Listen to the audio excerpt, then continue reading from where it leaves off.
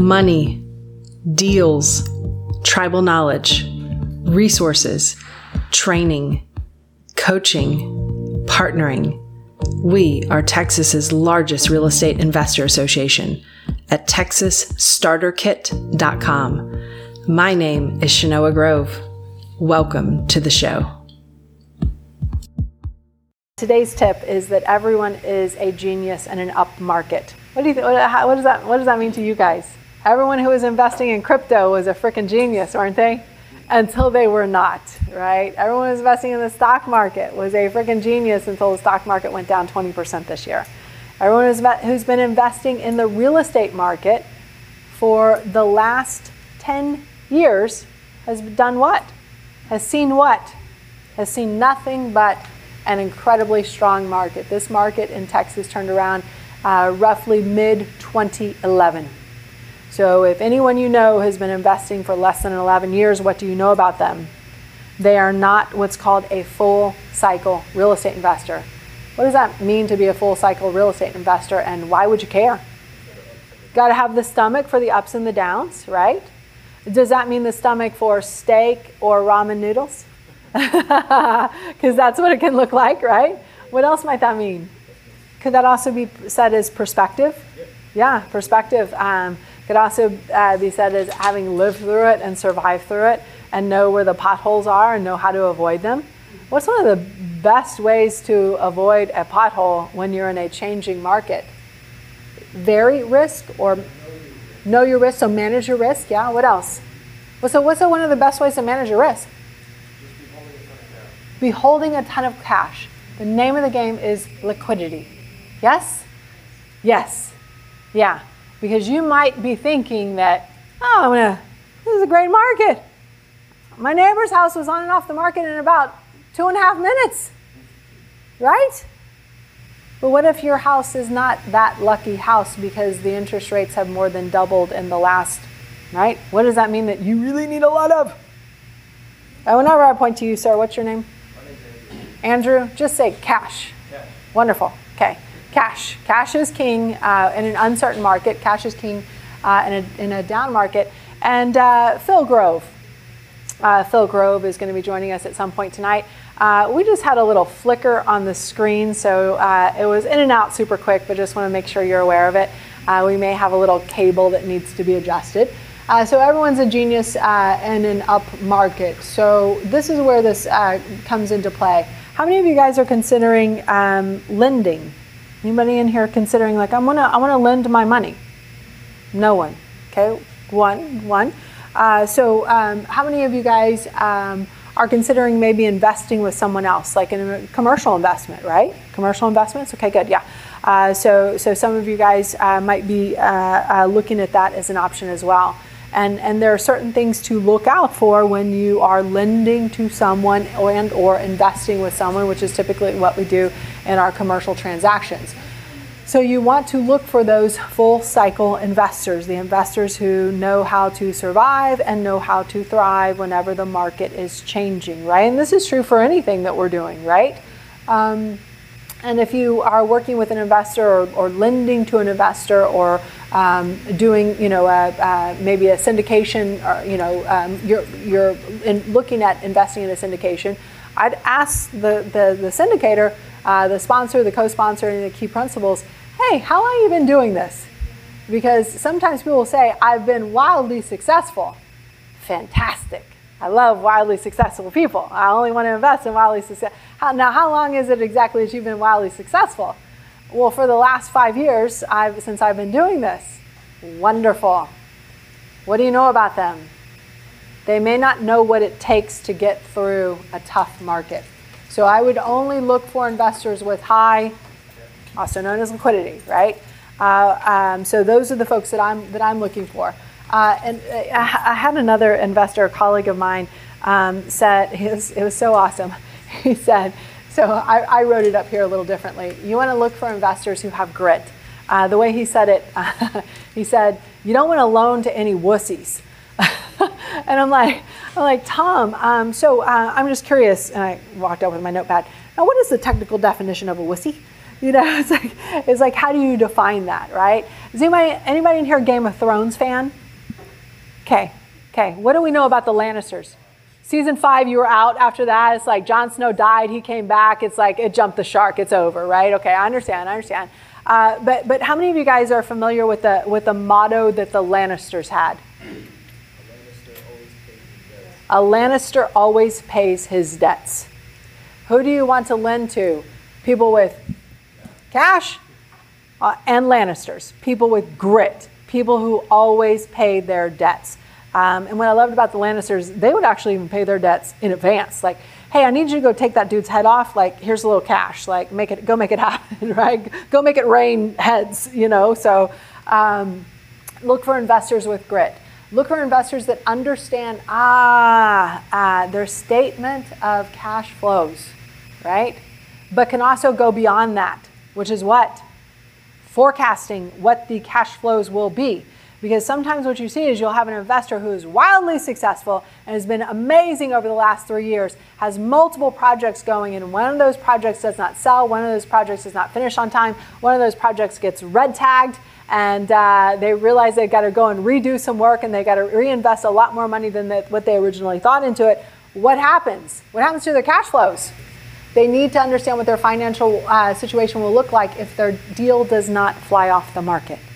Ask them what that looks like. And this is a painful exercise. And I'll tell you that my husband and I, because we have been through multiple market cycles, we have done a lot of these, right? Statement of cash flows doesn't matter a whole lot when you're investing and houses are flying off the market. But when the housing market starts to slow down or starts to slow or starts to be uncertain, right? This is when it matters more than anything. And also having a discussion in advance. Well, what happened if plan A doesn't work out?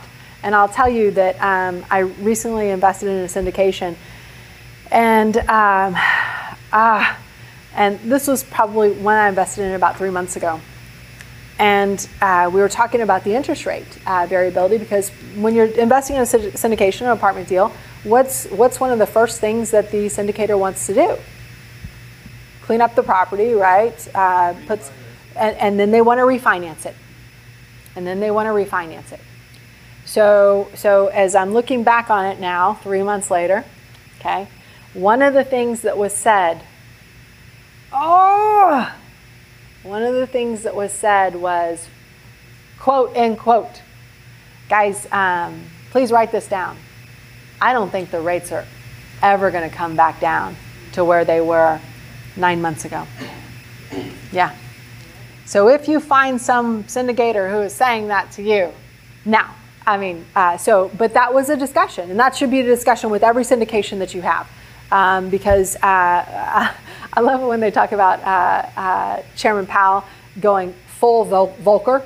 That sounds like it's not funny at all. Actually, I don't know why I'm laughing about it, but you better hope that refinance happens as soon as it possibly can.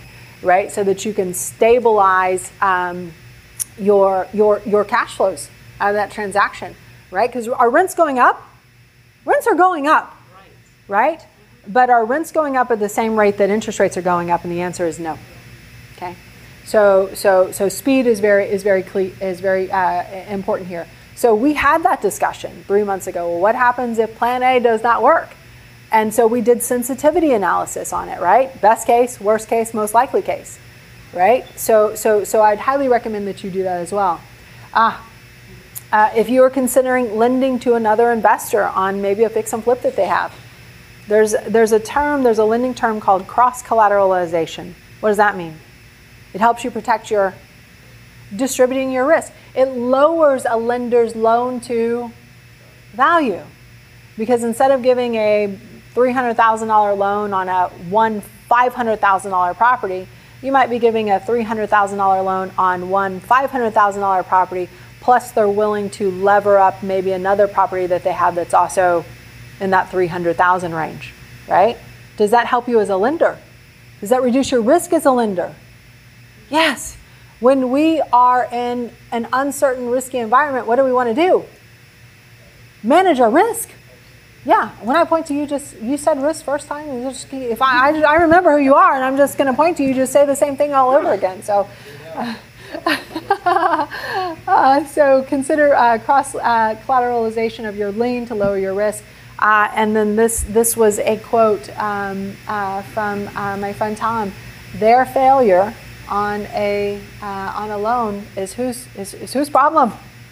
That'd be yours. That'd be yours. So please have these discussions in advance. And the motivational talk that I'll be performing tonight is now over. All right, seriously. So considering your own fix and flip.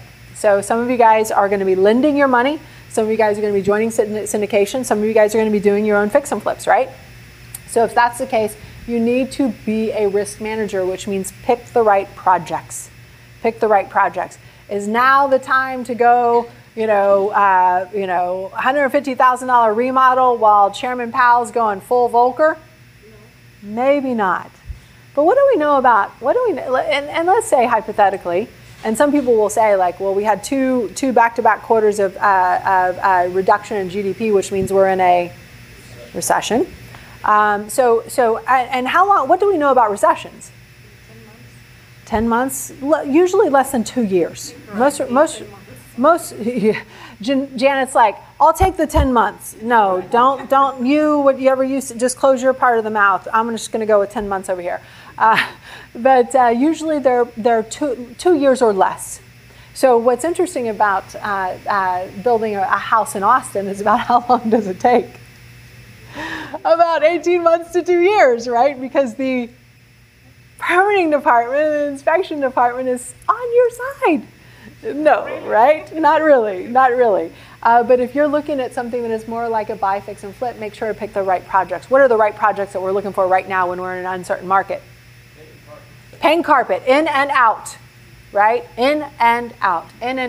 Buy it right. This is my favorite for all of my new investors.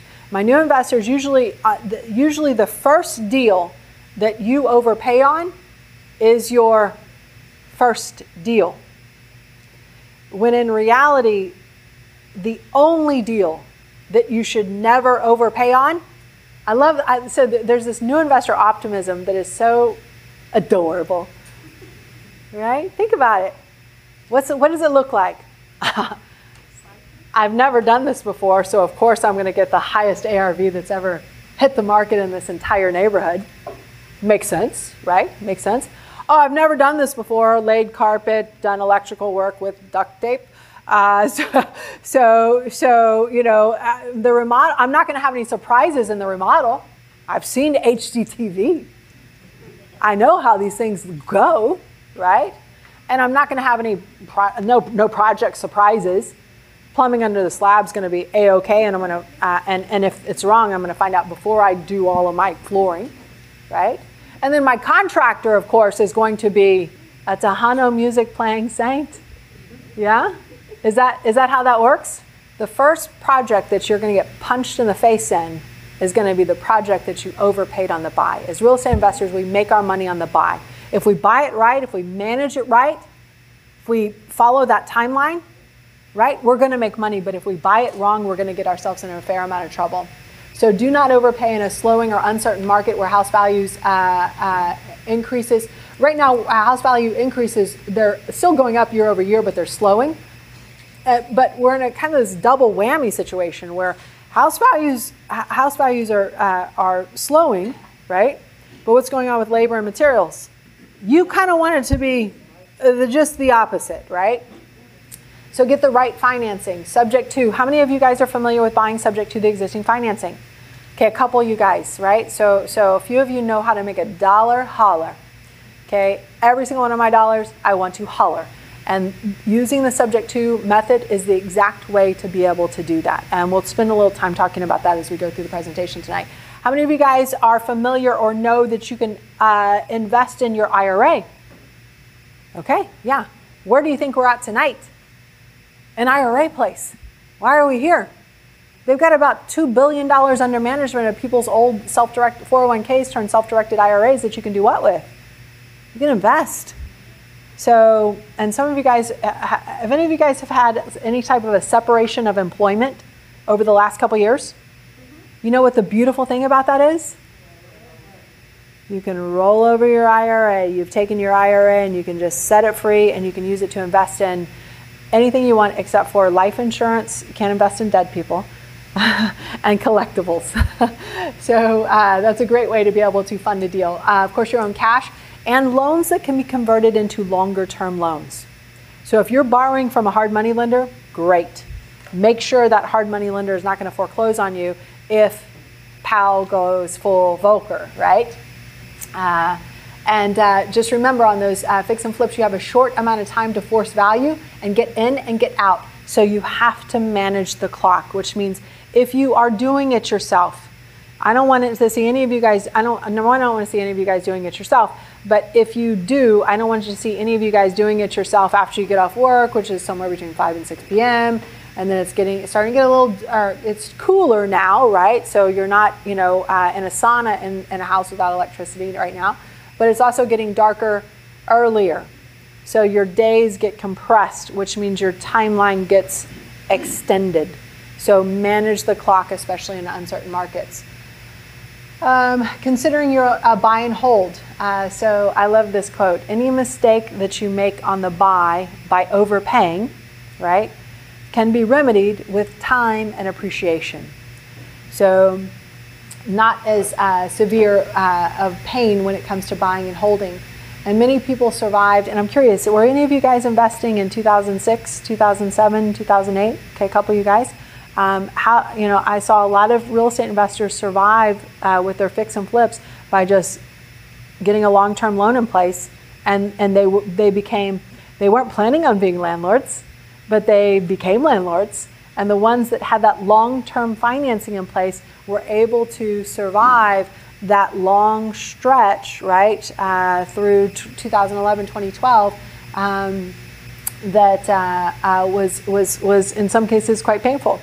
So many people turned a would-be flip into a rental. We'll probably see that again 2022 and 2023. Texas's largest real estate investor association at TexasStarterKit.com. If you like today's episode, please subscribe, comment, share with other investors, or join us directly at TexasStarterKit.com.